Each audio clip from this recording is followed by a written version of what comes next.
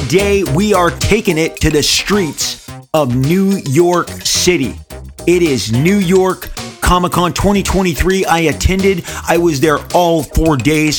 The great talent that I met with, the historical, legendary talent that walked through my booth. The comic books I pursued, the original art, the pursuit of my all-time grail. Just what in the heck is going on with comic books anyway?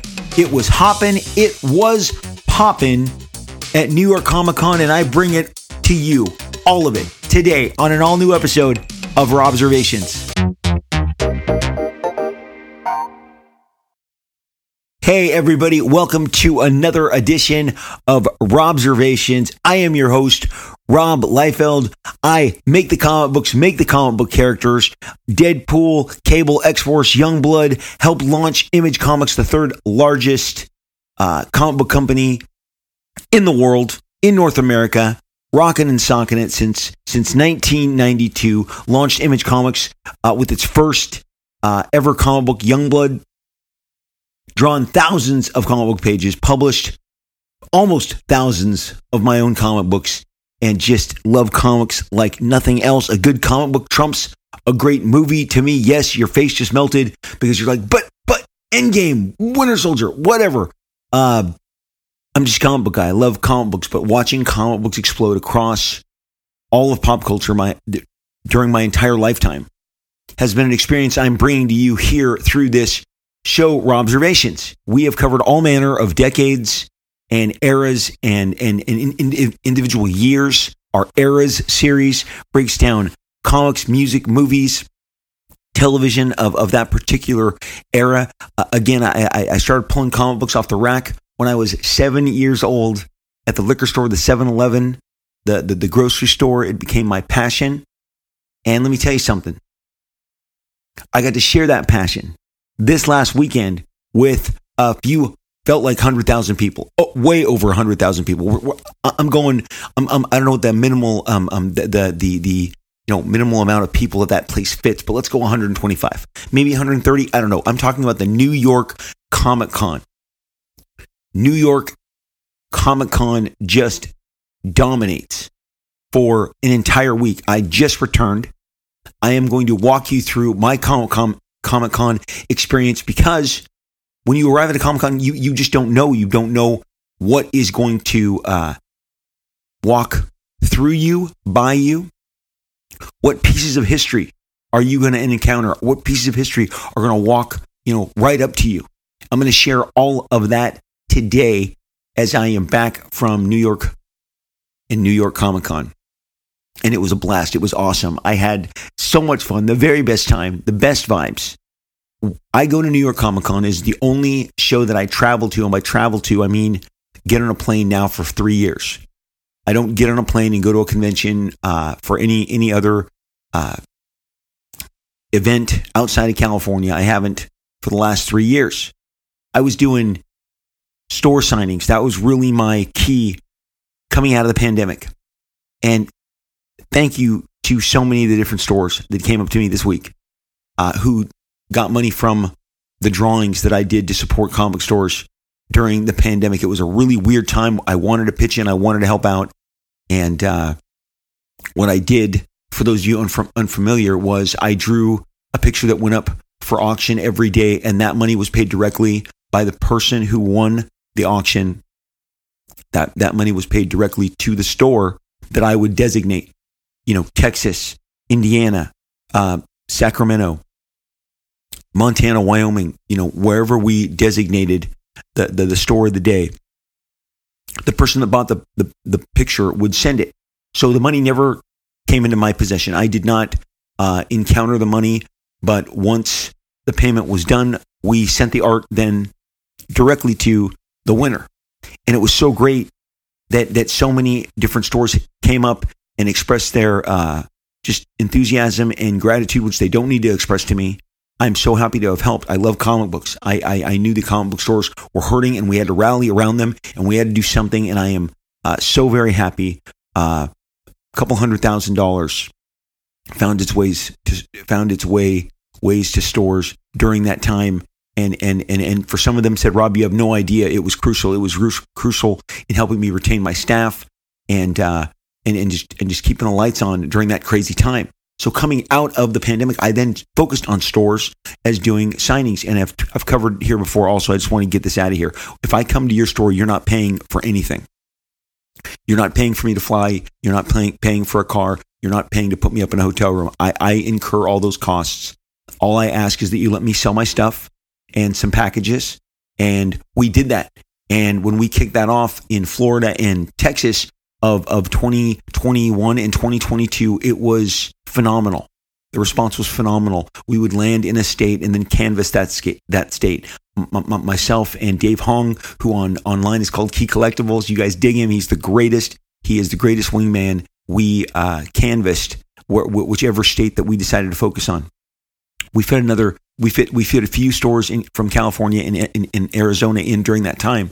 But I have really abandoned comic conventions by and large for the last 3 years. I go to the one big show is New York, and then of course the monster, the megapolis of comic books in the summer, San Diego Comic-Con, because that's just, I would just drive there for a weekend anyway. It's in my backyard. It's like 80 minutes away, so I don't technically count that. I've expressed to you all here on the show in the past how much my family absolutely loves San Diego Comic-Con, and my kids grew up just loving it, and probably helped me fall more in love with it again. But New York Comic-Con is the big show to go to for the number one reason that I am going to promote what I am doing alongside thousands of comic book creators who are doing the same.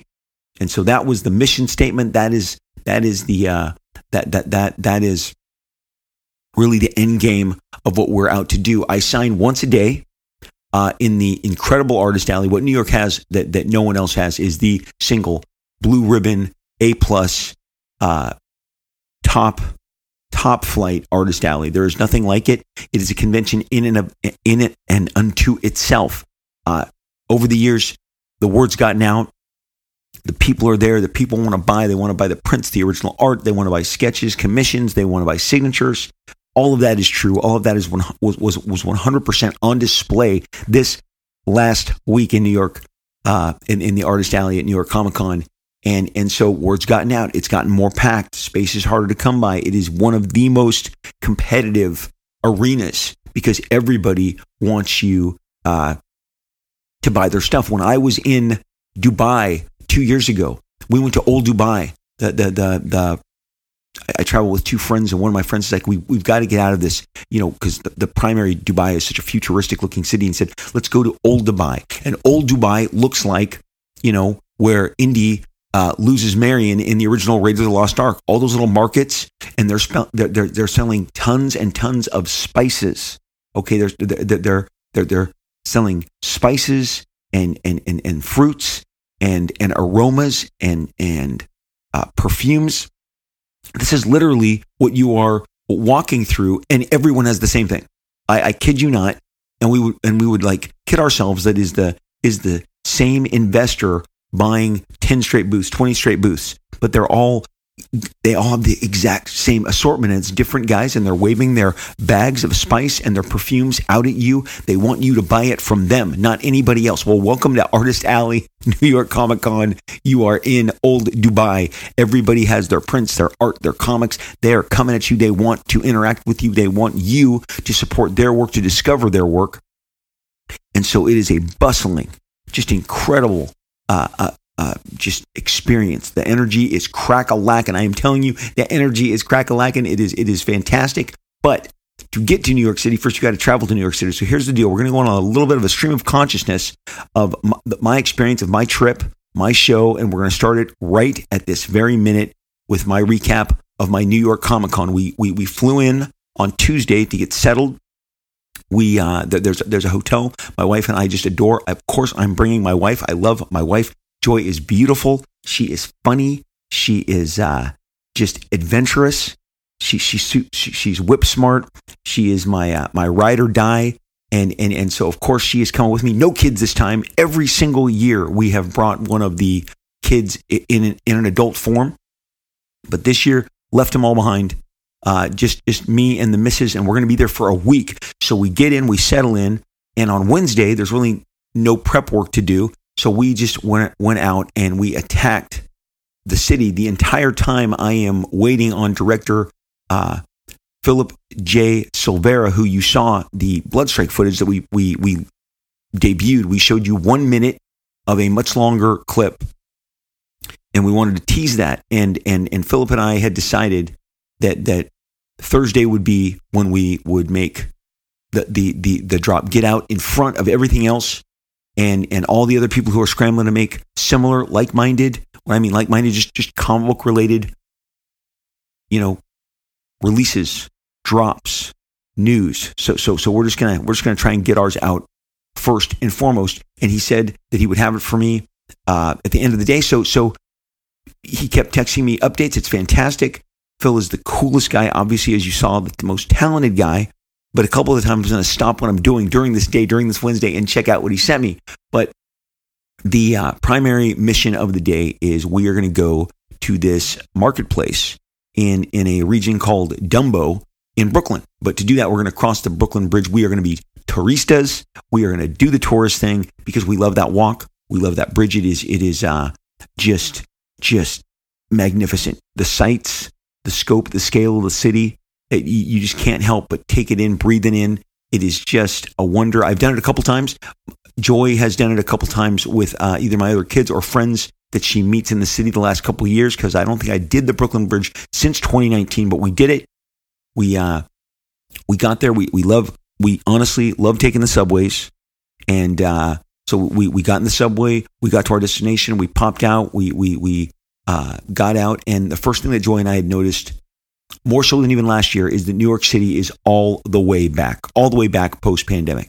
There's a lot of, discussion, and trust me, a couple of our waiters, and I'll share that later, but a couple of them would just weigh in, start talking to us about how they perceive New York City having changed and maybe some of their concerns. But the foot traffic, the crowds, the retail operations being open, less empty storehouses. New York City is popping, and so the bridge, we noticed so many more vendors I did than 2019, passing so many of them. And honestly, I'm going to tell you right now, again, like old Dubai, like New York City Artist Alley, everybody is selling you the same thing as you are walking up to, prepared to cross the Brooklyn Bridge. They are waving their Statue of liberties at you. They are waving their miniature statuettes of the actual bridge itself. And I said, dude, if that was made of chocolate, I would buy it.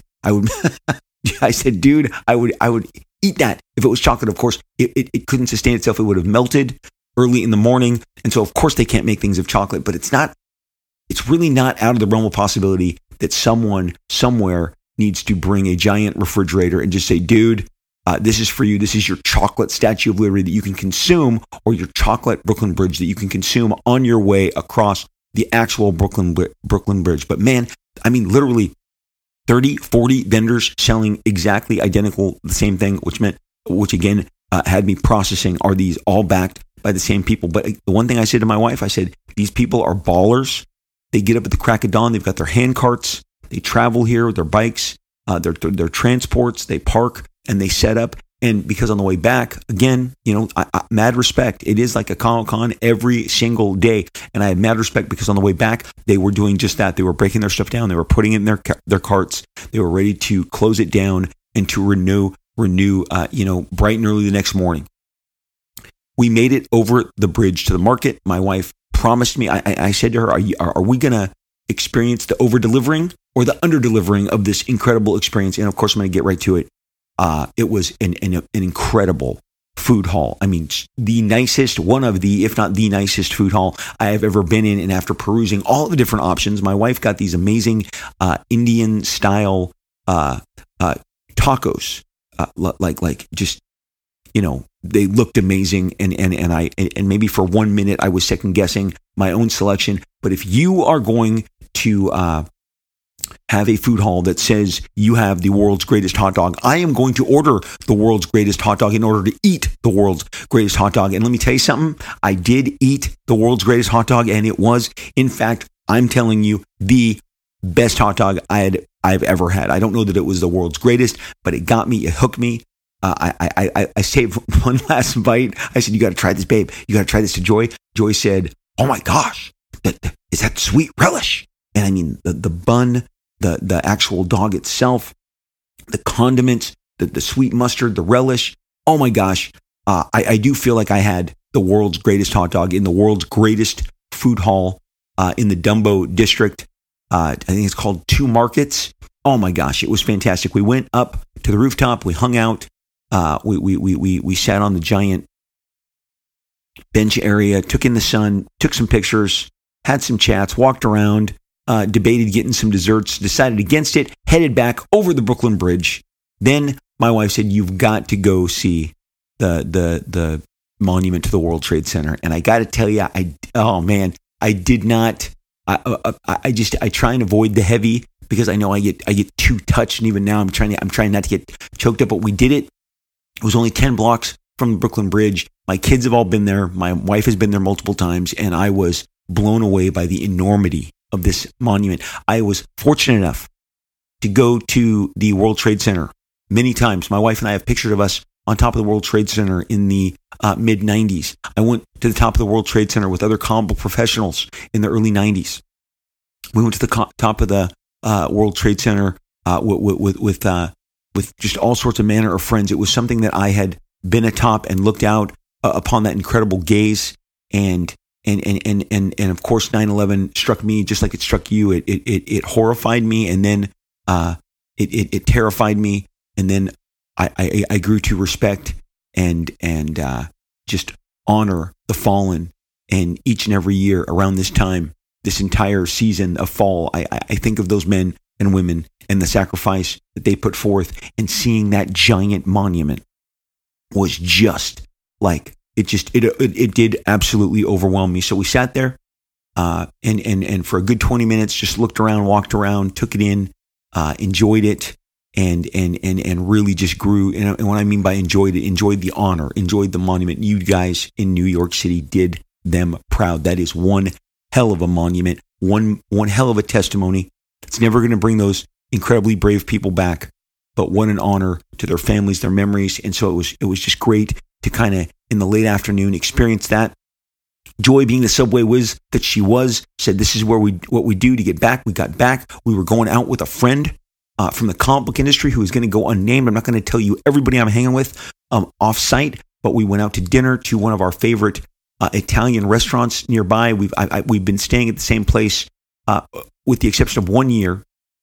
We've been staying at the same place since 2015, and we have gotten to know this Italian restaurant. One time having pizza, Jay Leno, the nighttime talk show host Jay Leno, walked right by us and right up into his private room.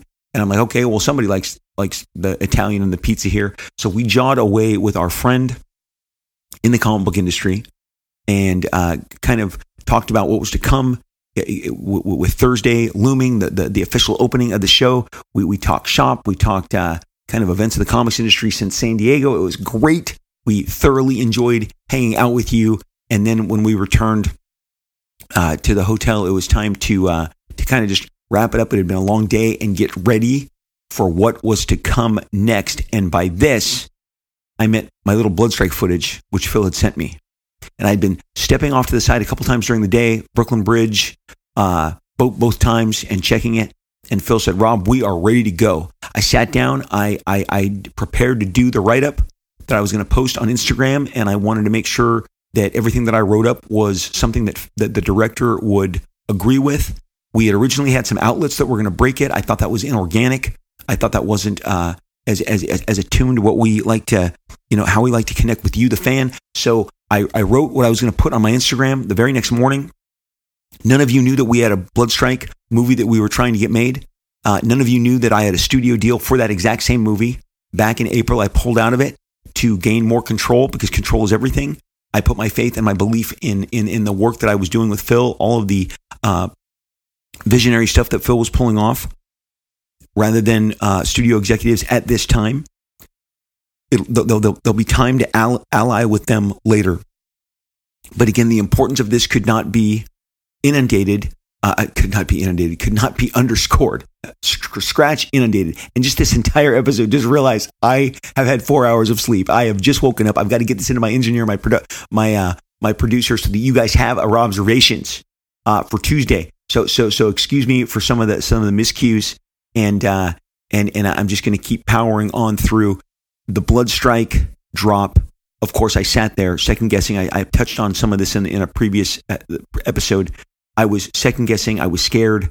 Are people going to really understand this is a proof of concept? Again, if you go on YouTube and you look at, as I have, and I have since this weekend, the Deadpool leaked footage from 2014. That's the comparison in terms of quality. It is also got that kind of video game aspect because it's not actors. It's not actors in costumes.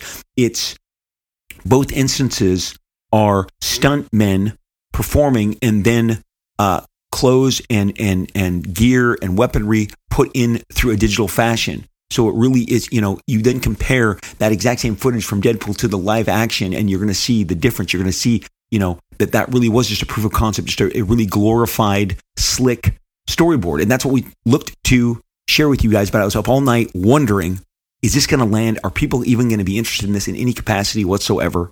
And let me just tell you that I woke up the next day, and I woke up super early and maybe 4 hours early, and 5 to 6, 6 to 7, 7 to 8. And I was like, well, I said I'd do it at 10, which is 7 back home. I almost released it at 9, but we let her rip. Thursday morning, we hit the button. We uploaded the blood strike to the Instagram, to the social medias, and thank you. It exploded. It absolutely exploded. As I was recording the podcast for Friday, that was Thursday morning while this was all happening. So by the time I'm done with the podcast and I wrap it up and I'm getting ready to go over to the show, I am reading all of the tremendous coverage that the media has given and that you fans have put forth. And some of you heard about Bloodstrike for the first time. Good luck. I wish you all the best getting those comics, getting those copies, familiarizing yourself with the world of Cabot and Foreplay and Deadlock and Project Born Again, and I am so thrilled that you liked what Phil did. It is his talents on display, his incredible talent, both in front of and behind the camera, as he directed and constructed that entire Bloodstrike drop. So that was on the way. I couldn't believe the response from you, the fans. A lot of people who were like, I don't know who these characters are, but I would see this in a heartbeat. People responded to the R-rated intensity, the more adult nature of what we were doing. And trust me, we are only scratching the surface of what we are going to try and get under that R rating when we move forward with this. So lots more to come on the Bloodstrike front. I will get to that as we go, but it was time to head to the show. I jetted over to the actual Javits Center, got my car, got dropped off, wanted to get there a little early to kind of take in the lay of the land, see what original art and what comic books were on display. I'm going to tell you right now, my hunt for Hulk 181, a high-graded copy, is going to dominate the rest of this show. It's going to come. It's going to weave in. It's going to weave out. But I'm taking you with me on this journey. But I get there. I have to say hi to all the different art dealers, introduce myself, see what they've got. A lot of them wait until the show to break out some of the new stuff that they've been hiding, that they've been concealing, that they want to, draw eyeballs, draw attention to their booths. So I went and saw all of the key, really players in the original art business. They're great guys. I do business with all of them. They have been so good to me as I have been building my collection over the years. And I saw a bunch of new stuff, but nothing that I was truly ready to yet pull the trigger on. I then did a quick survey of Hulk 181s of where certain ones would be located, but the time was running short. So I only really got to go to 3 different booths, and I saw a couple of 9s and a couple of 8.0s, and I asked one person what their 8.0 was going for, because so right now you need to know I have a Hulk 181. I have 2 of them. I have them graded, and they're one's a 5, one's a 7. I am seeking to go to the 8 and to the 9 place. Okay, but again, I got a budget. I have to justify this in my head to my family. So I ask. One guy's got an 8.0. He says, this is $7,500. I said, okay, great. Thank you. Great price. Thank you for interacting with me. I tell him, honestly, I'm shopping. I go one booth over. They have an 8.0. I said, how much is yours? They're like, that's $7,000. So I have already just crossing aisles, dropped $500 in price. But I got to go. I got to go downstairs. I got to prepare. I've got to meet you, the fans who have bought VIP packages, and we have said I'm going to be there at 3 p.m. I am there at 3 p.m. I go down at 2:45. I meet with a couple of people who wanted to chat, other professionals. Again, I'm going to conceal some of those identities. Some of them I'm not, because the thing that blows me away is right before we are about to hit the green light and go on Thursday, an absolute industry legend is standing in front of me. He has walked up to the head of my booth, the top of the booth. And if you really couldn't miss us. We were at the top, the head of Artist Alley, right when you come down. Jeff at Hot Flips, thank you again. Thank you again for hosting me. Every year you are so generous, so kind, so encouraging, and you gave us this enormous space for us to work with. Dave Hong had done his usual incredible, impeccable setup, but I am looking across from a gentleman that I have encountered before. I met him at the Dallas Fantasy Fair in 1995. We were both waiting to get the same transport to the show. And when I tell you that this man is one of the last legends of an age, don't even think about disputing me. I am across from my shelf right now. I can see all of the trade paperbacks, all of the hardcovers, and the artist editions of his work that I have. His peers were Neil Adams, John Romita Sr., Stan Lee, yes, even Jack Kirby, Gil Kane, the titans of the Silver Age as the Bronze Age, all the way up to where the Bronze Age was about to dawn. John Buscema. And realistically, he is one of the last men standing, and he is a titan. I have done dedicated podcasts on this man's work in regards to one of the biggest movie franchises, one of the biggest motion picture franchises of all space and time, and that is Raiders of the Lost Ark, Indiana Jones.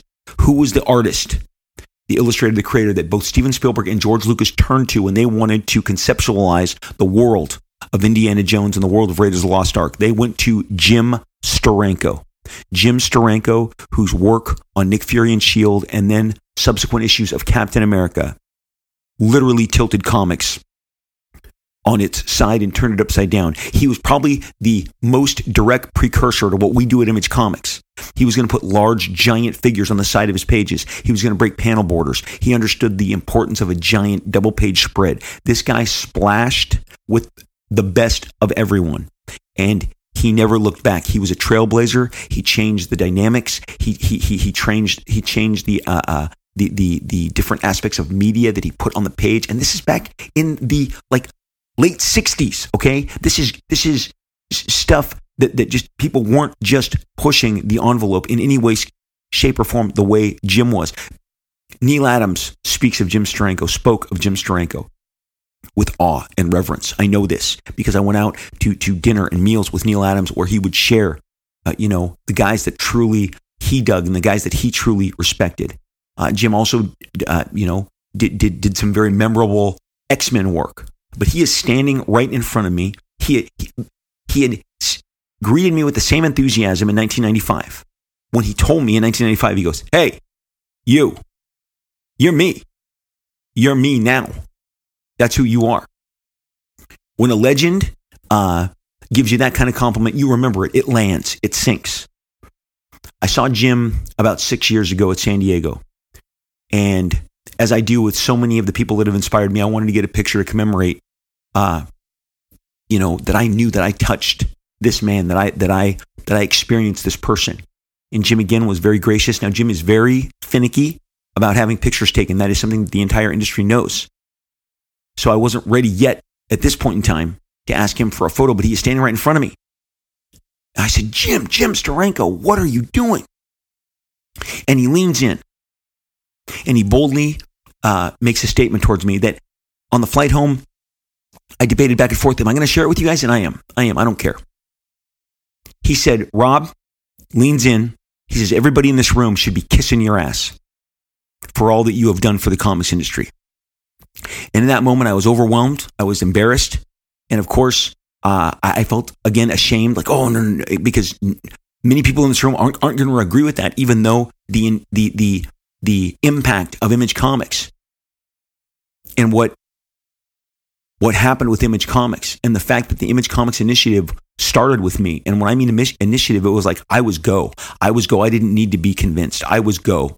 That is, I've said it before, there is a reason that there is a 3-month gap in the catalog between any other books being solicited for Image Comics because, in fact, no one was certain. They all had to be convinced. I didn't need to be convinced. I didn't need anybody to convince me to be Image Comics, to do Image Comics. I was Image Comics. And so we took off. And Youngblood launched, and it sat there for 3 months because nothing else was following it, because everybody else had to be convinced. They had to come around. It took months. In one person's case, almost 9 months to get the original crew together. But when Jim said that to me, I was so honored because this is a titan. This is a legend. I said, thank you, sir. Thank you. He said, I'm serious. I'm serious.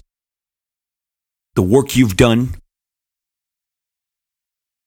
the inroads that you've made for this industry with all your moves. He goes, this industry owes you. And I said, Jim, look, I really do. I appreciate it. Thank you so much. And then I launched into, Jim, you are the last of your age. And he said, Rob, it's been a tough year. Neil Adams, John Romita Sr., it's been tough. I do feel like I'm one of the last. And I felt that emotion. I felt that weight. I don't know what that would even be like to have watched so many of these other amazing titans who they really turned comic books on its ass. They were the beginning of the new modern age that would dawn throughout the Bronze Age and continue to me and my fellow Image founders and everybody in the 90s. And so it was just so great. And I was so excited. I asked him where he was. He told me where he's going to be located. And I said, Jim, I know you normally don't take photos. Could I? For you, I'll take a photo. For you, let's do a photo. I walked over and I stood in the grandeur of this great man. This incredible man. Again, if you are not familiar with Steranko, he's a last name guy, kind of like a lot of us, like the Liefeld, the McFarlane. Last name guy. You just know it. You just know it. It's comic books. But his is the best. His is the best. Steranko. It's got such a great weight to it. So, I don't know, man. I just feel like that's the way to start a Comic-Con. You can't dial that stuff up. You can't plan on being greeted by one of the all-time greats and him telling you his own personal gratitude towards your, in this case, my career. I was so appreciative. I was so emboldened. It was like the you know, they have that different person who comes and rings the bell and gets Wall Street, you know, off and running. I felt like Jim Steranko came over and he rang my bell. A literal god of comic books had blessed me and blessed the start of New York Comic Con, and we took those photos and we were off and we hugged. And he has the best handshake. Everyone will tell you that he has the best handshake. And he returned to his place, and I literally felt like I was Moses on Mount Sinai. You know, 10 Commandments, the voice of God. The fireballs are just flying past me, you know, writing on the stone, giving me the tablets. That's what it felt like. There could not have been any better launch to my own personal New York Comic Con than that visit by Jim Steranko. I am so honored. Thank you, Jim. So yeah, Jim Steranko blessed me. And you know what? Here's the deal. If maybe, you know, there's 100 of you out there that said, Rob, he did the same thing to us. He walked up to us and he gave us the same admonishment and said the entire industry should be kissing our ass. I'm open to it. I'm open to it. If that happens, I'm open to it. Let me know. That would even make the story better. But again, what an honor and what a way to start it off. So we signed, and I met so many of you amazing people, and we signed on Thursday for 3.5 hours. And I thought that was long. And Thursday. So generally you always feel as someone who's appearing as talent or a creator, someone signing, you always kind of feel that the first day is the biggest day, and you'd be surprised. You go, but there's more people there on Saturday. There's more people there, you know, on Friday. Well, but the first come people understand the game. First come people want to be first in line, take care of their, you know, first priorities. And it's been my experience that generally the Thursday, if it's a 4-day show, the first day of any 4 or 3 day show is always the busiest. So I was amazed. And 3.5 hours, so many of you beautiful people came up to me. I appreciate every single positive word you said about my career and, of course, this podcast, which, again, I told my wife that night. I said, babe, It's the podcast. Everyone talks about the podcast. They love the show. They love the podcast. And as I've expressed to all of you, you are just rocking this show. Thank you so much from the bottom of my heart. I met so many great, just people who have supported my career. I signed your comics, your statues, your statue bases, your action figures, your Funko Pops, your hats, your shirts, your trading cards. It was a blast when 3.5 hours was over. And I do want to make this one thing so you understand. A couple of you, maybe some of you who encountered me for the first time, you said, Rob, I can't believe your stamina and that you're standing the whole time. So here, cat's out of the bag. Let me tell you, at the 35 at my recording before the intro, this is the 35-minute mark. I stand because you stand. I adopted a decade back that I will not sit. I stand because you stand. I want you to see, because sometimes things take time and sometimes people have a number of items and they can't decide which ones to get signed. And then they want to add on a special chisel or a COA, and that takes time. And that means you're standing in line longer. And we never rush our customer. Please, I hope that you have never felt rushed. It is our pride and joy that we give you all the time in the world. But that means you're standing longer. So that means I'm standing with you. I want to stand as long as I am physically capable of standing. I want you to know that I'm standing. How many other creators are you encountering that are doing that? That doesn't make me better. It does not. I'm telling you why I stand. I'm just telling you, I feel bad that you're standing in line, so I want to stand in consolidation with you, in solidarity. In solidarity. Sorry, I told you guys it's early, not consolidation. I'm trying my best here this morning. So please, I'm standing in solidarity with you. As you are waiting, I am waiting. As you are standing, I am standing.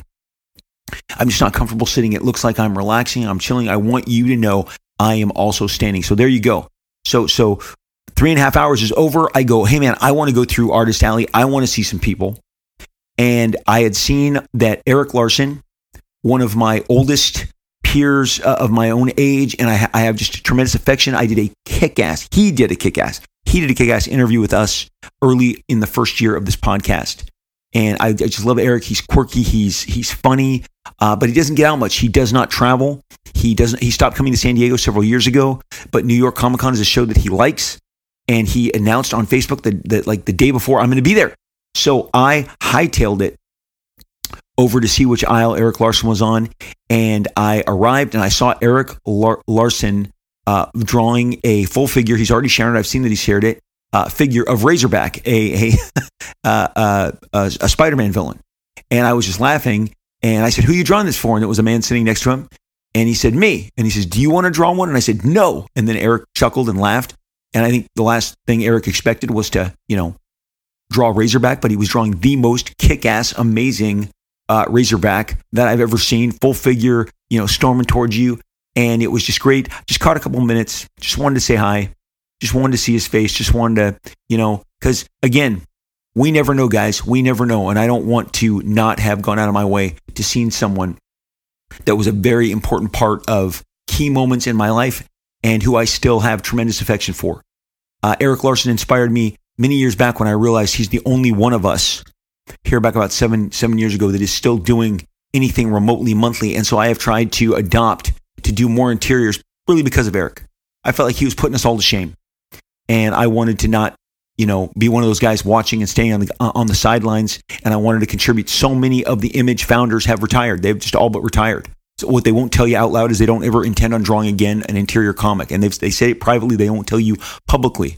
I have a passion for telling stories and storytelling on par with Eric. I'm just not as prolific, but he is a giant, inspiration to me. So I wanted to say hey, shake his hand, wish him well.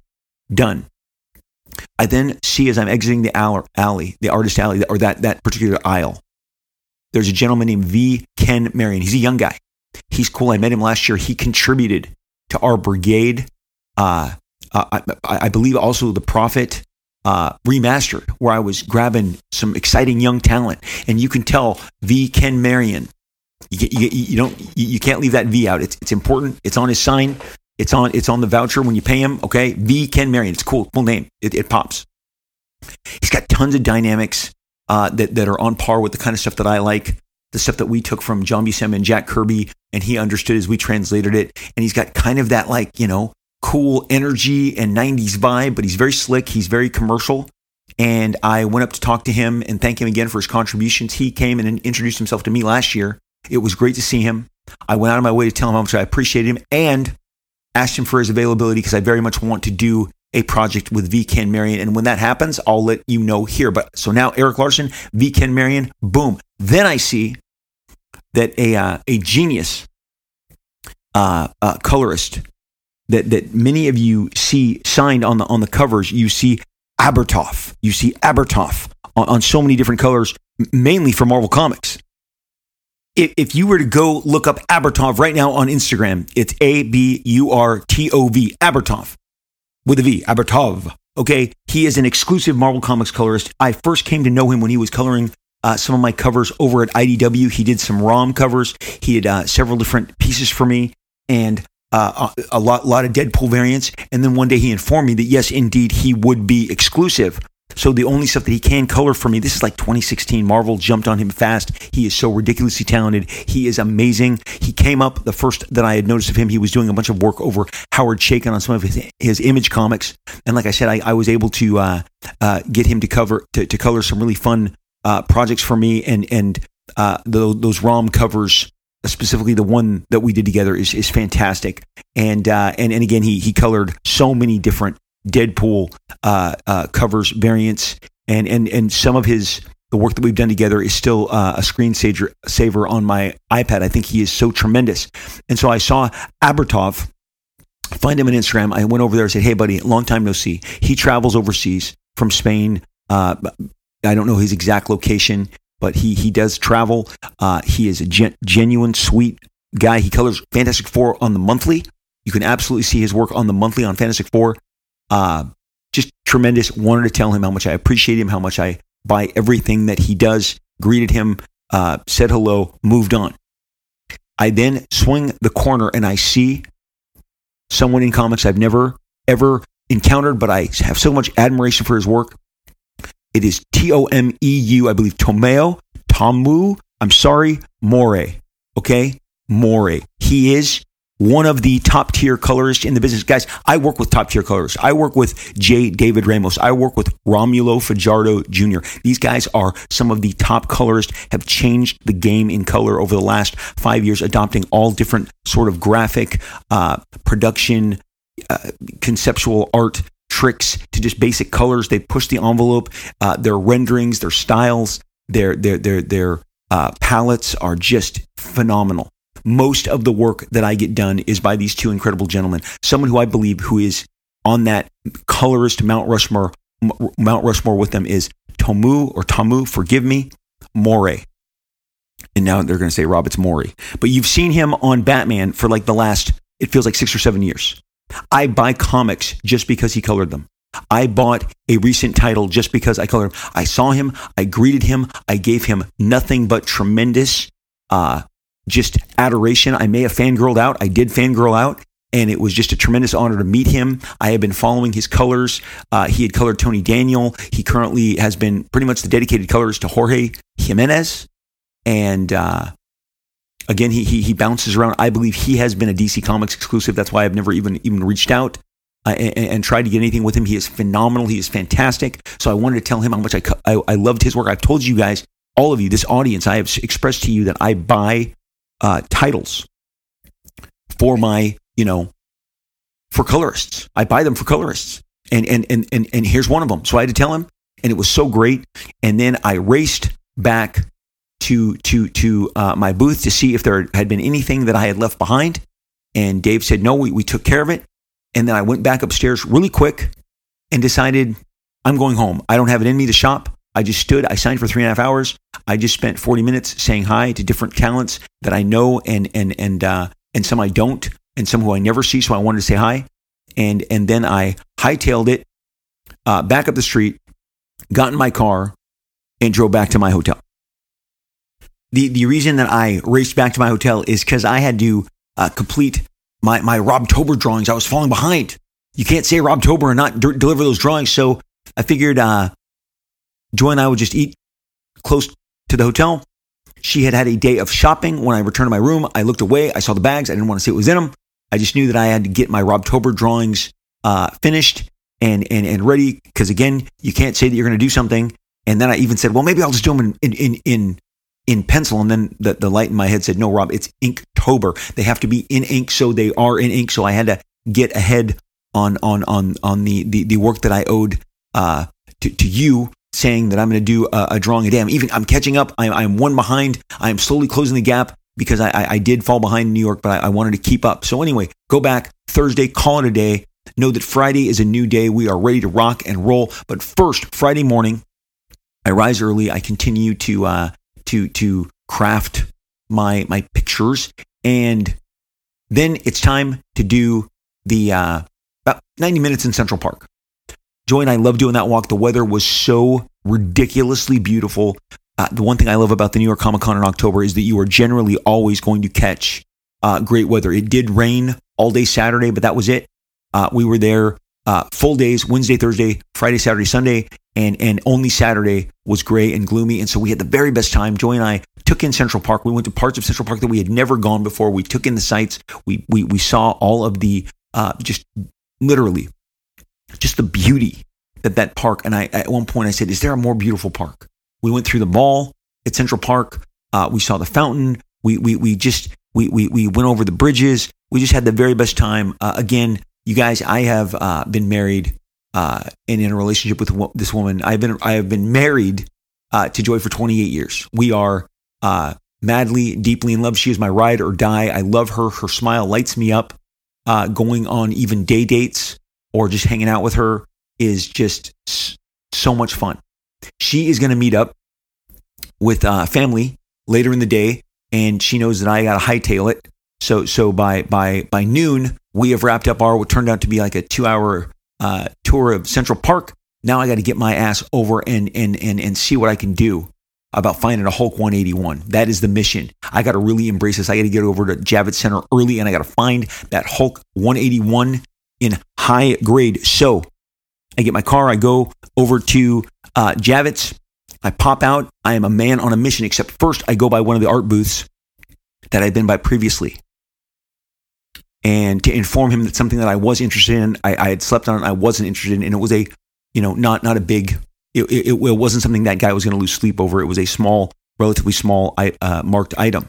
But then I see something on his wall, and if you listen to this show, and if you're learning it right now, you're about to learn the greatest illustrated, the most beautiful, in my opinion, the finest comic book ever published is Superman versus Muhammad Ali, written and drawn, illustrated, impeccably, beautifully rendered, just with fearless abandon. This man, Neil Adams, stepped up to the plate and said, I am going to deliver, because at this time, Muhammad Ali is Michael Jordan before Michael Jordan. He is a world stage athlete. He is on the world stage. How are they going to craft a story where he battles Superman? Well, you got to read the book. Aliens are going to, an entire alien armada is going to destroy Earth. They want to find and fight Earth's greatest champion. Muhammad Ali says, hey, Superman, you're Kryptonian's greatest champion. You're not Earth's greatest champion. That's me. They then, under equal terms, under a simulation of a red sun that takes away Superman's powers and he is human, Muhammad Ali earns the right to battle, I believe his name, this is on memory, Hunya.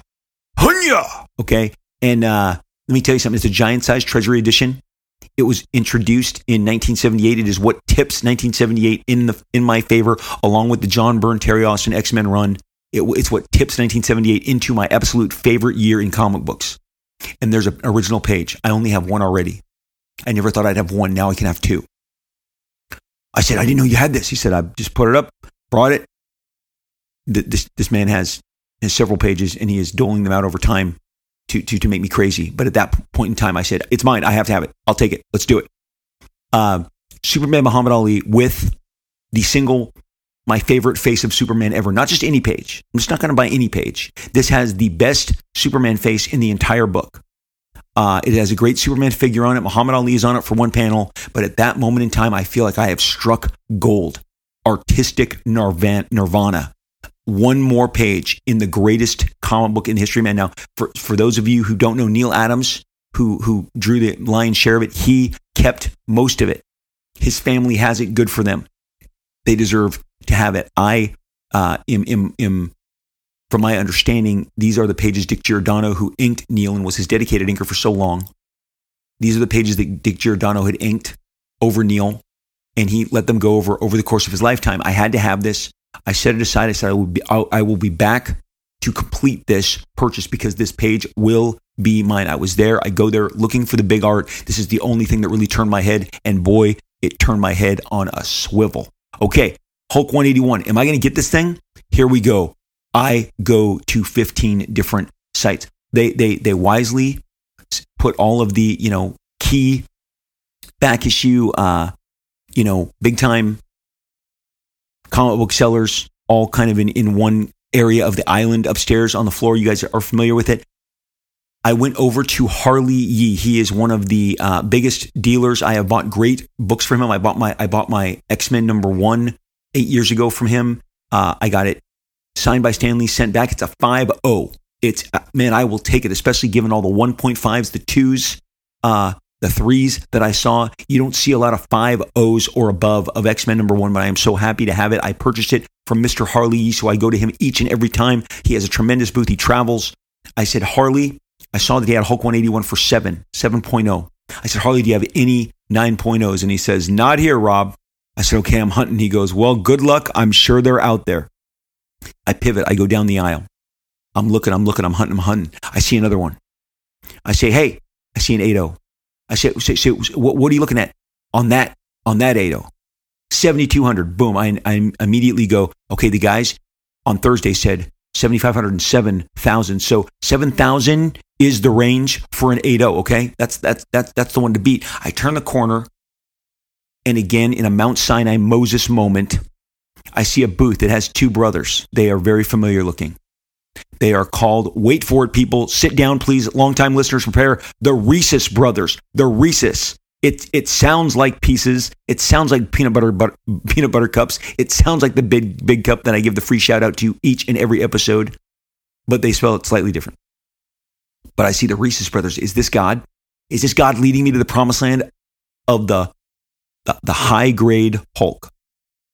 I see an 8 and 8.5. Holy moly. I say, hey, can I look at your 8.5? They say, Rob, we know Marat. Marat, who is one of my very best friends on planet Earth. Marat, who was in my wedding. Marat, who started out as my assistant. Marat. They are wanting to know right now, we are endorsed. We are endorsed by one of your favorite people. I said, great, good to know. I said, Marat endorsed. They hand me the 8.5. They hand me the 8.0. I inquire about the prices. It is on the 8.0, they are looking at $7,700. They say, Rob, I'm sorry, in the 8.5, 7,700. They say, Rob, we can go 7 for you. We can go 7 for you. I look at the 8.5. It looks a little washed out. I look and I see that the 8.0 is brighter. I said, can I see the 8.0? They give me the 8.0. I said, what are you doing on this? He said, Rob, we can go 6 on this. Oh, no, 6,400. 6,400. I said, wow, these are great prices. I said, I don't want to insult you. I'm so sorry. I am hunting. I am shopping. You're early in the process. I am looking for a 9. Can I hold these back? They said, Rob, we're going to be here. We appreciate you. Thank you. Absolutely. I say, okay. I keep moving. I see another 8.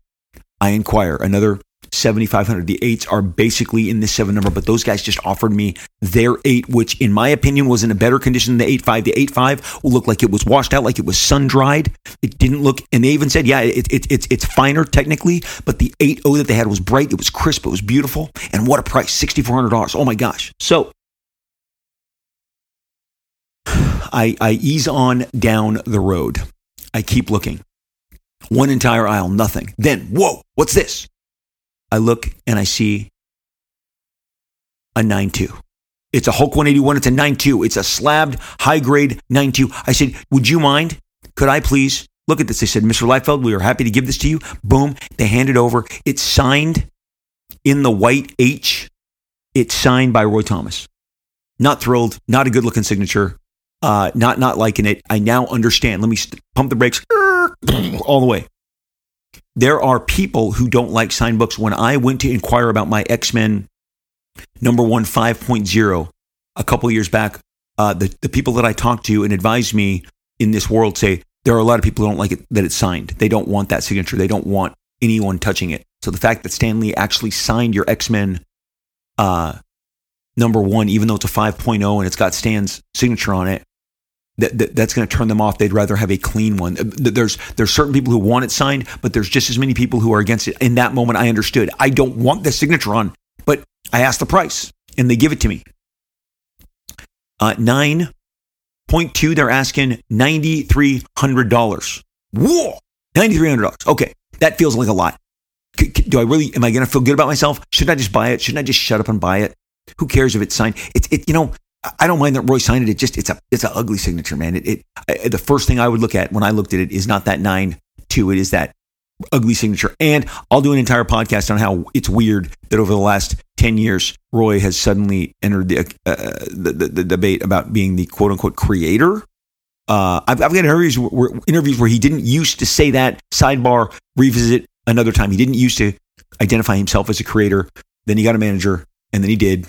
And we'll talk about that soon. So I move on. I'm not certain about that. I'm not certain I'm going to pull the trigger now. I'm going to be honest. Had that signature not been there, in my gut, I feel like I would have bought it right there on the spot. I move down. I go down another aisle. Guys, you are walking the floor with me. And during this entire time, I am dodging bodies. I am pausing. They're passing. I'm pausing. They're passing. You got to wait. Oh, cross. I mean, you guys know how it is. You're navigating monster traffic. This is a Friday. It is visibly already more busy than it was when I got there at 2:00 on Thursday. This place is packed. It is swole with people. I get to another guy. They're like, Liefeld, what do you want? They see me looking. They see me perusing the shelves. I'm looking at something. They go, what do you want? I said, I'm looking for a Hulk 181. They go, we got one right here. It is a 9.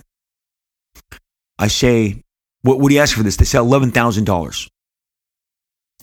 I said, can you do better? Can you do better? I'm in my haggle era. Okay, I'm in my haggle era.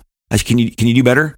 And he says, well, let me talk to the boss man. The boss man walks over. The boss man says, I can do 10. And at that moment, I'm like, here we go. I'm doing this. He hands me the book. I'm holding it in my hands. And there is a white scrape just a 1/4 inch from the spine on the red to the side to the left of Wolverine as he's leaping to Hulk. And I said, this is a 9 with this scrape? And he says, well, Rob, I understand your concern. This guy is a super nice guy, not a huckster whatsoever. When I tell you I encountered a huckster, I'll tell you I encountered a huckster. These were super great guys. They've got the valuables. They've got the goods. I'm the guy that wants the goods. And they are being super generous with me. And he says, hey, I know Jeff at Hot Flips. He's my friend. I know you're signing down at his place all week long. I said, yes. And he says, we've met in the past. I said, I recognize you. This is the big dog. It's his booth. I was either dealing with his sons or his employees prior when they identified at 11. He said, I can do 10. I then see if I'm going to buy a book for 10 grand, I don't want that scrape. It's like it's a factory error. It's on some of the books. And I said, I apologize that I have indulged you, and I just feel very bad. I've taken up your time. This is a deal breaker for me. I don't want that scuff. And it literally, the scuff was probably 1.5 inches parallel to the spine, and it's like a scrape on the book.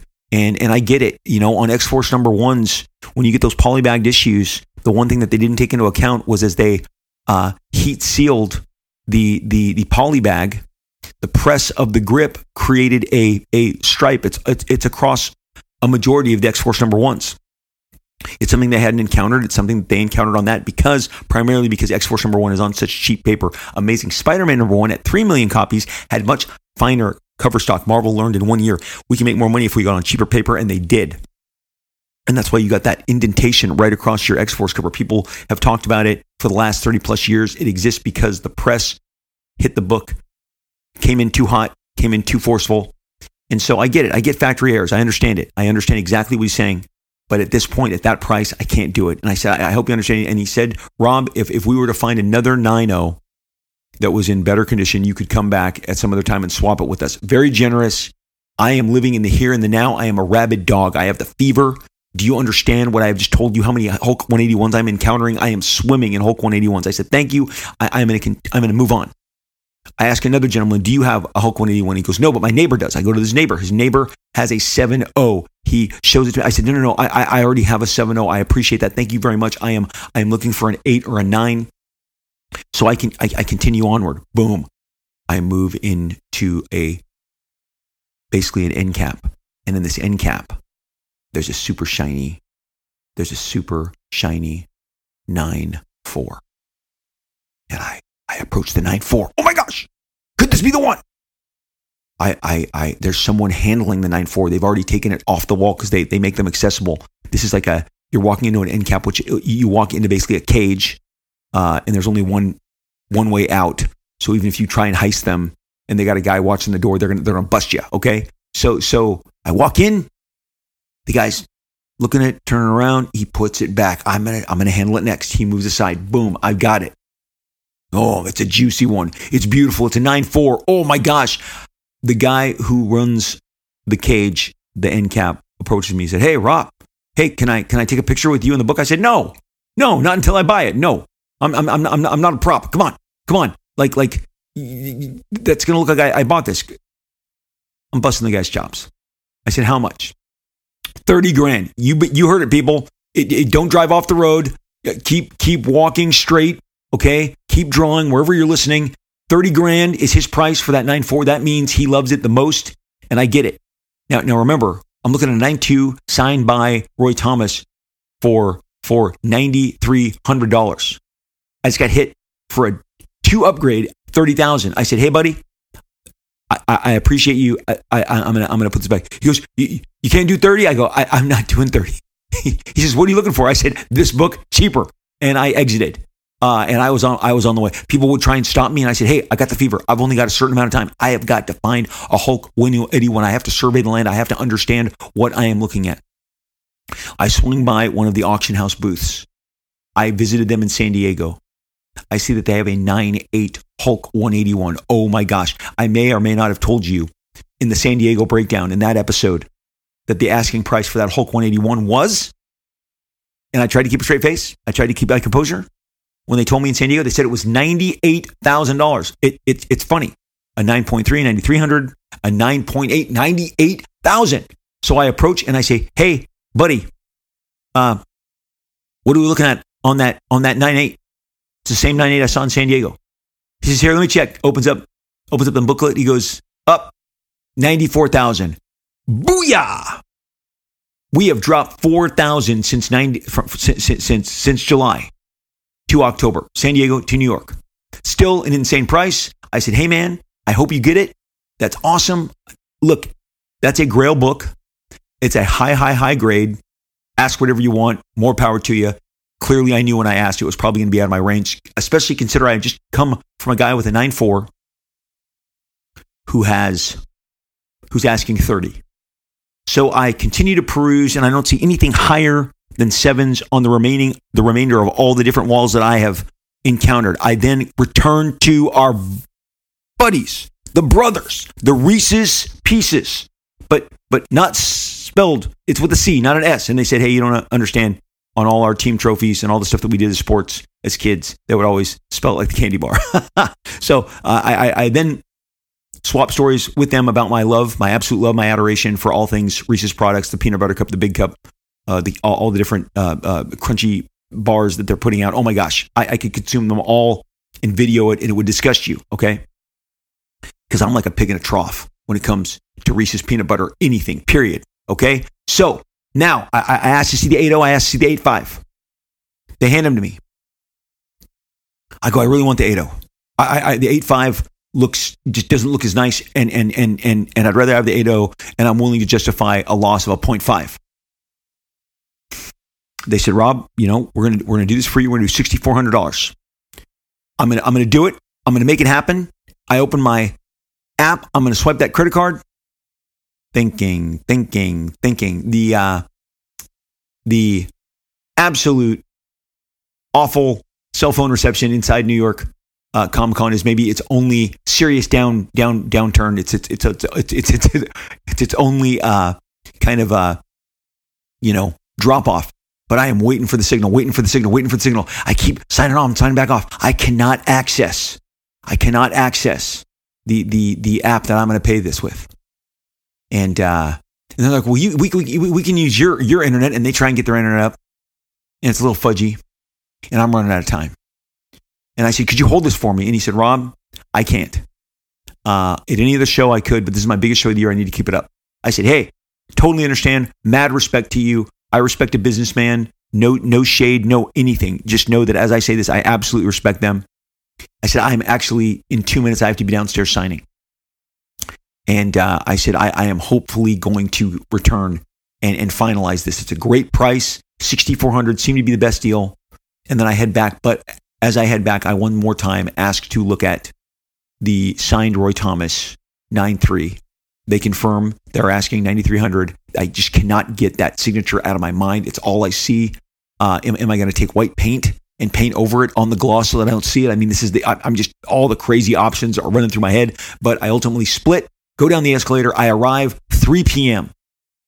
Line is bigger than Thursday. The whole idea that the first people are going to be there and be longer has now been massively defeated. And I go, am I going to get out of here? Am I going to get out of here? I have to be at a play at 7:30. I have to be at a play in 7:30. How am I going to handle this? How am I going to make this work? Over the years, when it comes to my signings, I've gotten really good at kind of gauging and looking at lines, especially given the fact that you understand that where your line starts is not where it's going to end, because more people will jump on the line as soon as the signing begins. And then as the line maybe starts to get a little more manageable, it expands again, because we don't put an end time. It wasn't like 3 to 5 or whatever.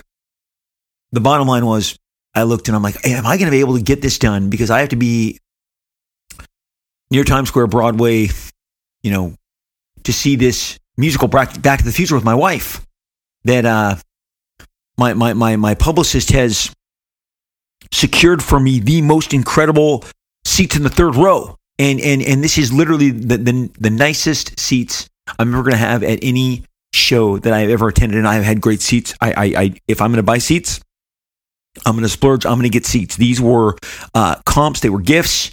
And I was, I knew that my wife really wanted to see it. And I mean, I'll be honest, I wasn't looking forward to Back to the Future the musical, because I hold Back to the Future the movie in such high esteem. I'm like, what are they doing? They made a musical? Is this even going to be any good? But my commitment is there. I have to meet it. So I look and I go, if I start right now, how long is this going to take? Well, we signed for 4 hours and 20 minutes on Friday. And I again met some of the just most amazing, enthusiastic people, and you give me all the cool stuff. It's great. A signing is like a time capsule of your career. You're going to get stuff from the very beginning. In 1986, Megaton Comics, black and white, independent publisher who took a shot on me. Then you're going to go into maybe some of your earlier DC work, maybe with a cover from a book called Checkmate, your Hawk and Doves. I see a lot of Hawk and Doves. You're going to get New Mutants. You're going to get X-Force. Next thing you know, Snake Eyes Dead Game copies are coming over. A book I did in 2021.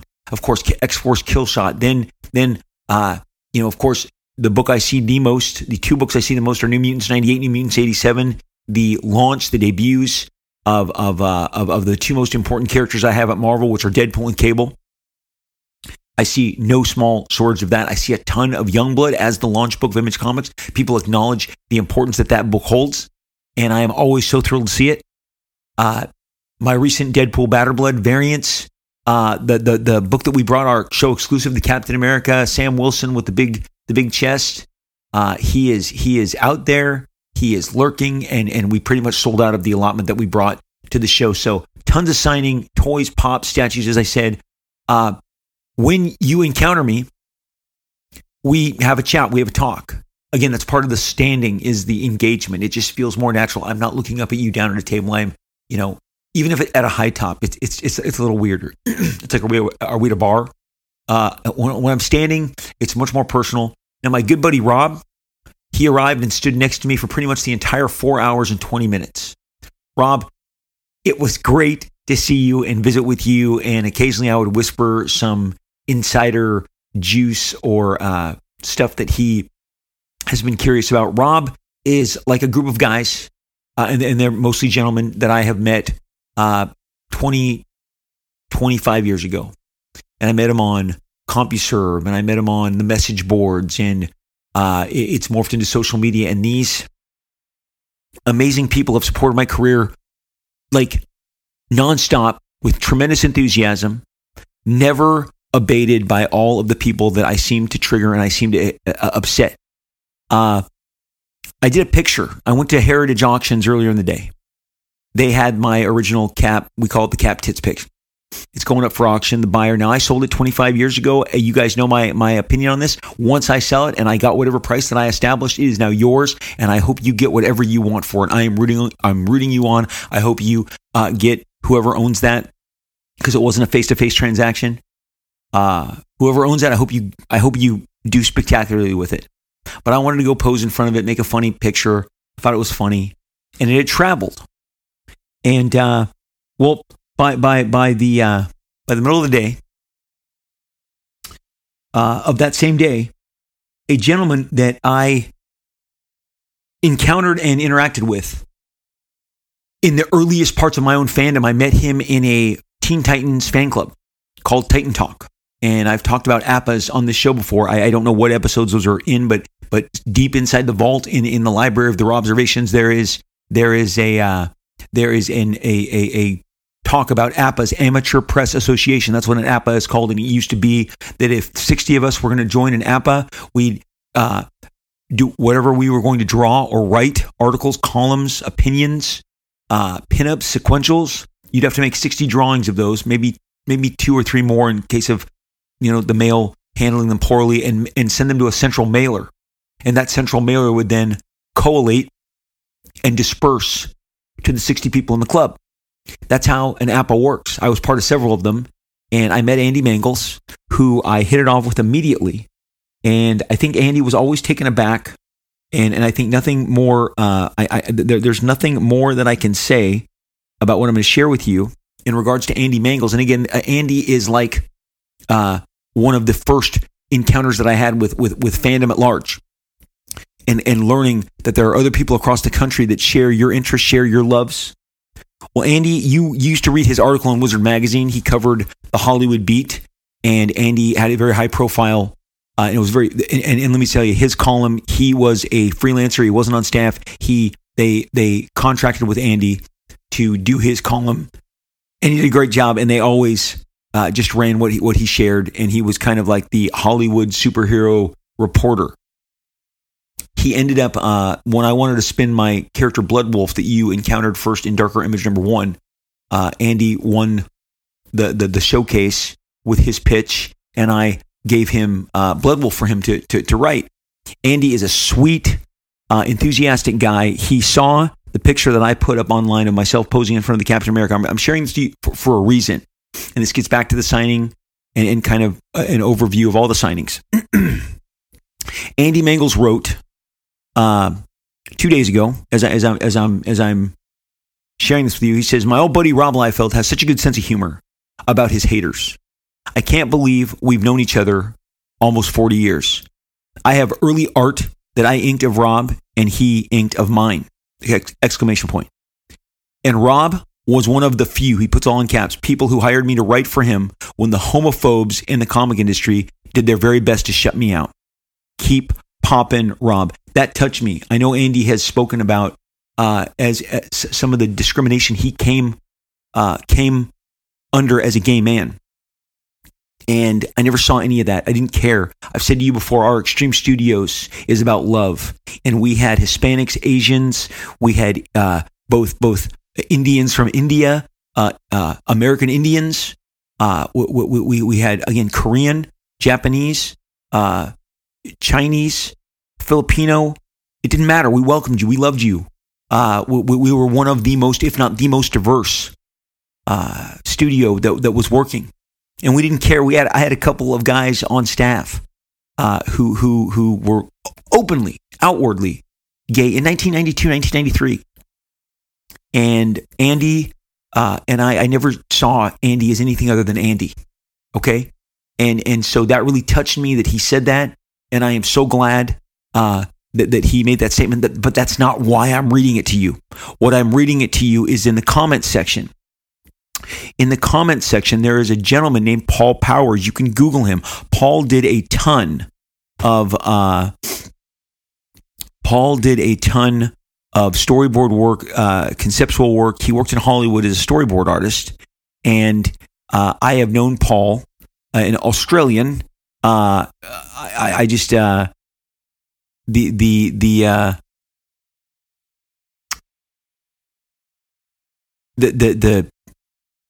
my encounter with Paul is that he bought comics at the comic store that I was working at the time. And when Paul Power, great name, right? I don't know if it's a stage name, but he is from Sydney, Australia. And Paul he lists himself as an actor, producer, director, and writer. And he literally was a storyboard artist that worked all the time in Hollywood in the 80s and 90s. He writes in the comment section of Andy's, he said, "I like Rob Liefeld. I remember when he bagged comics for Rick Worf's Comic Castle in Fullerton, California. He was always a good bloke. It's perfectly okay to critique any cartoonist's work, but Jesus, the haters of Rob sound like a lynch mob. I don't get it." And, I read that out loud to my wife. We chuckled about it when we were out to dinner. But, I am so just always just emboldened by the people who have stood by me as the haters try to attack me and always try and knock me off. Like I said, it's like shooting free throws. And you haven't lived until your kid, who's 10 years old, is trying to make free throws to win the game. And the mom has decided to stand directly under the basket, right on the other side of the line, waving her stuff and screaming at your 10-year-old so that he can miss the baskets and the mom's team can win.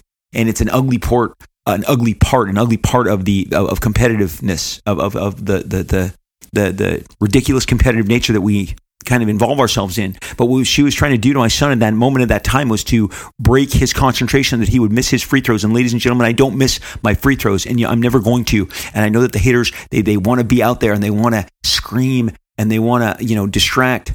But guys like Rob, who stood next to me the entire day on Friday, and guys like Andy, they've been my buddies my entire life. And in comic books, it feels like they have been walking alongside me for the better part, almost for Andy, 40 years pre getting hired, and Rob Messick and those guys, 25 of a 38-year career. Incredible. And Rob, I just want to thank you for standing by me, watching all the insanity as it unfurled. We signed for 4.5 hours, and it was time that I split on out the door when everything was wrapped.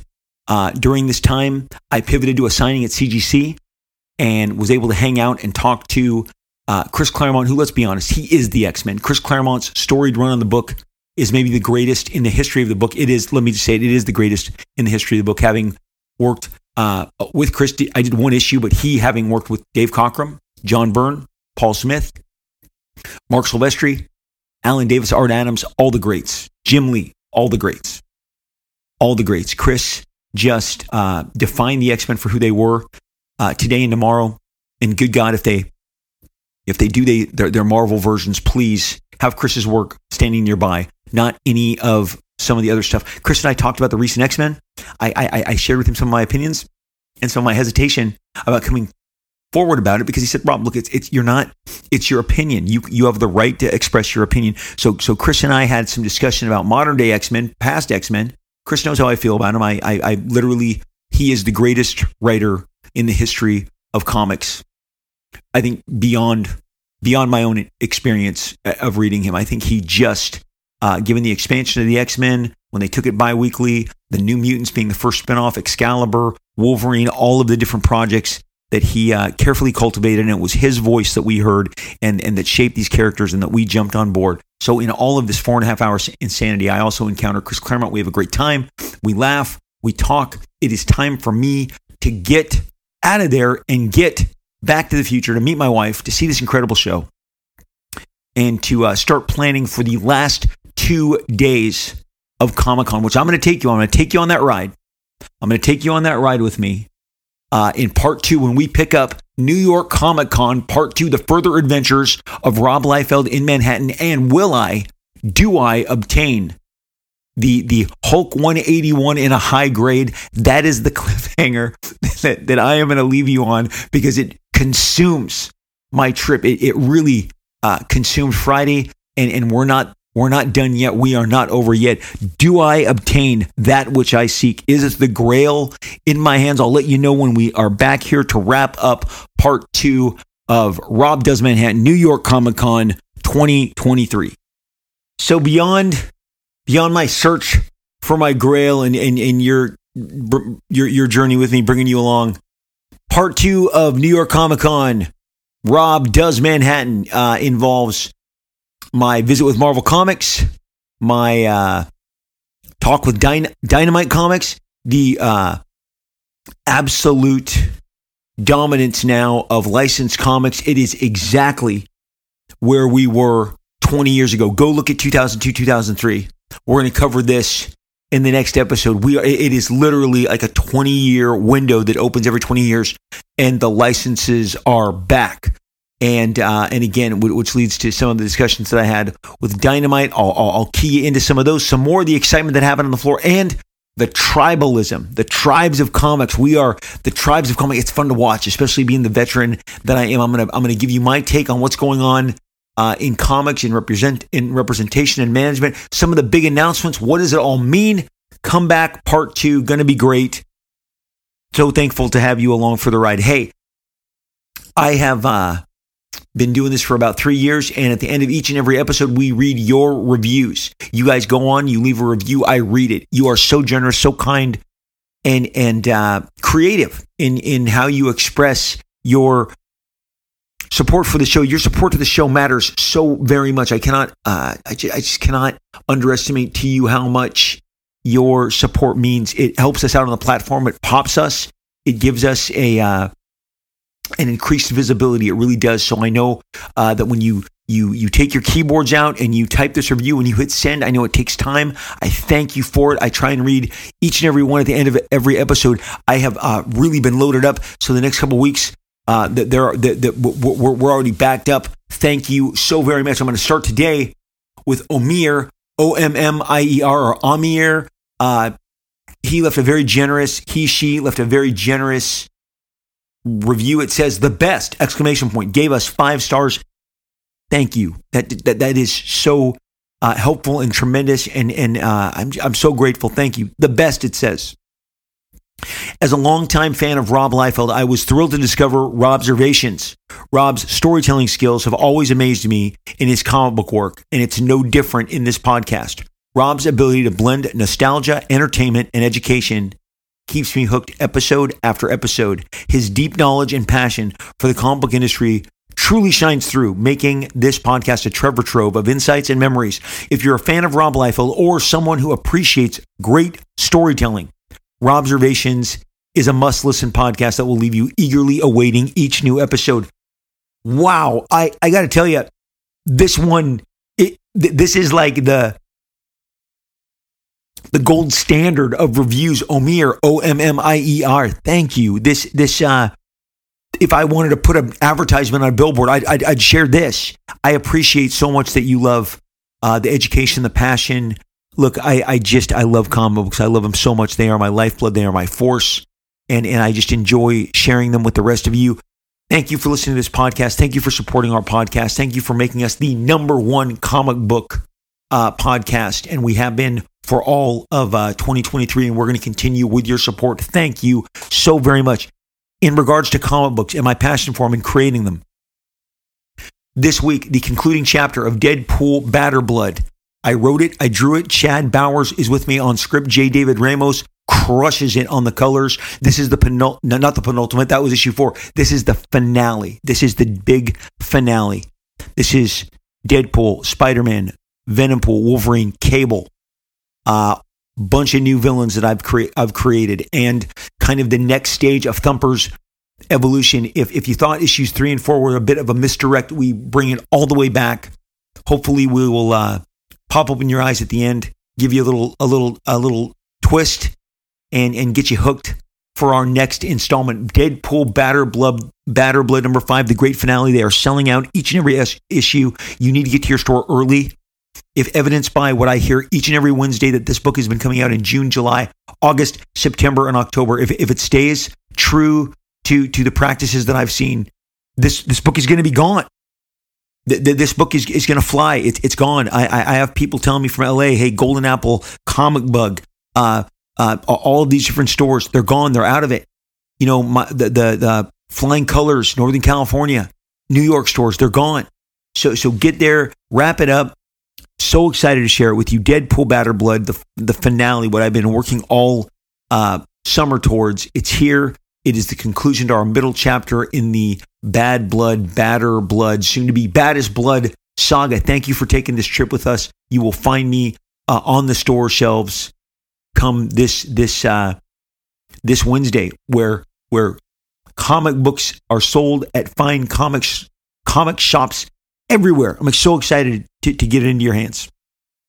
You can find me all over social media. I am on Twitter. My name is at Robert Liefeld, my handle. Twitter, X, I know it's going to take a long time to get used to that. Twitter/X. I am at Robert Liefeld. I read your replies, your comments, your DMs. I love our interactions. I love the back and forth. I am currently posting my Robtober pictures on Twitter as we go through this month. A different image, or I'm going to have to double up here soon to catch up. I'm one day behind as we speak. Robtober is taking place on Twitter /X. I also, again, I love our conversations going back and forth, comics, movies, media. So find me over on Twitter /X. I am at Robert Liefeld. I have a little blue check that signifies I am the genuine article that is really me you are interacting with. Thank you for following me and interacting with me on Twitter. I appreciate it so much. On Instagram, I am at Rob Liefeld. I got the at Rob Liefeld because Joy Liefeld jumped on that really fast, said you need to get on this. I love it. It's my visual diary. I have showed you so much of the great cosplay that I've encountered at like shows, the people, the food, the art, the stories, the family. I share all of it on my basically visual diary that is Instagram. Between what they call my main page and my stories, I am always trying to just upload, have fun. It's the app that I probably have the most fun with. Please follow me over there at Rob Liefeld. Another blue check tells you I am the genuine article. I am the real deal. Holyfield, okay. Also Liefeld, Holyfield, Liefeld. Doesn't really rhyme. Shouldn't have gone there. Shouldn't have tried it. Instagram at Rob Liefeld, blue check, genuine article. Hope to see you over there. We have a group. It's great on Facebook. The Rob Liefeld Marvel Extreme and Beyond. That's the name of it. Rob Liefeld Marvel Extreme and Beyond. Come and hang out with me. We have a great group. We talk comics. We share art contests. It's really got great vibes. We keep the vibes really chill and really happy and really upbeat. Myself or a gentleman named Terry Sala, Sala, are the administrators and the moderators that are going to click you through. You're gonna, that's how you'll know you're in the right place. Terry runs the art contest each and every week. It's been going for 3 years. People dig it. We have such a fun group. I would love for you to find us, our group on Facebook, Rob Liefeld Marvel Extreme and Beyond. Rob Liefeld Marvel Extreme and Beyond.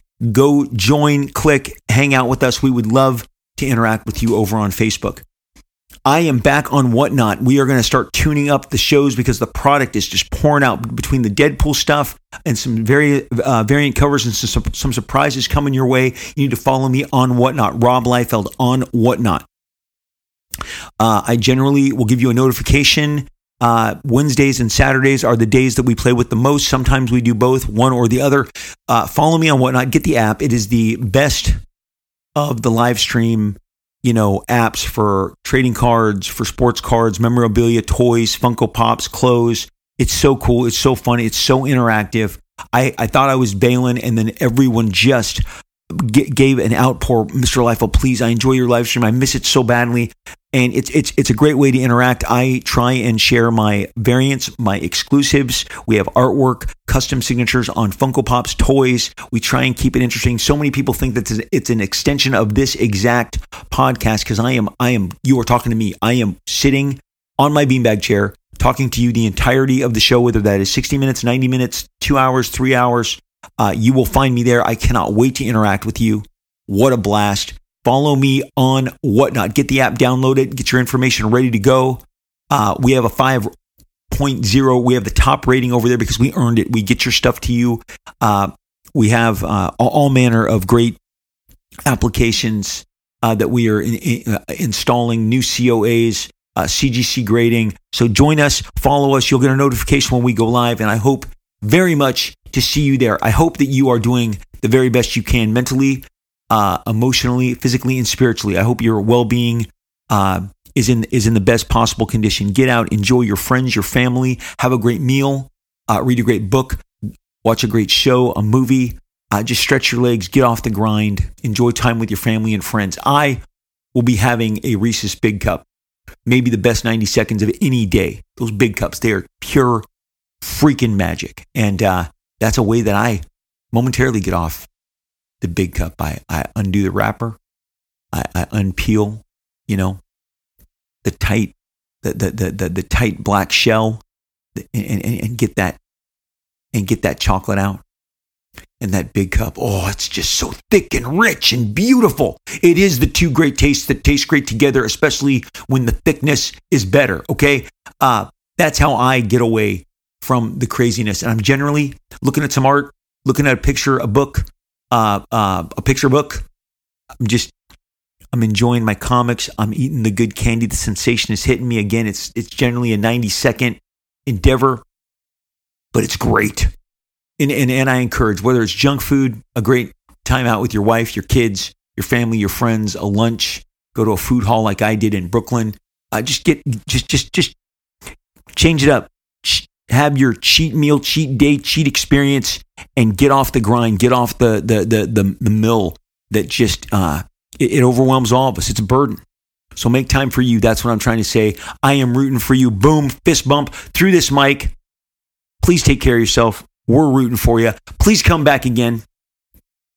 I cannot wait to share more time with you. We will absolutely, inevitably talk again real soon.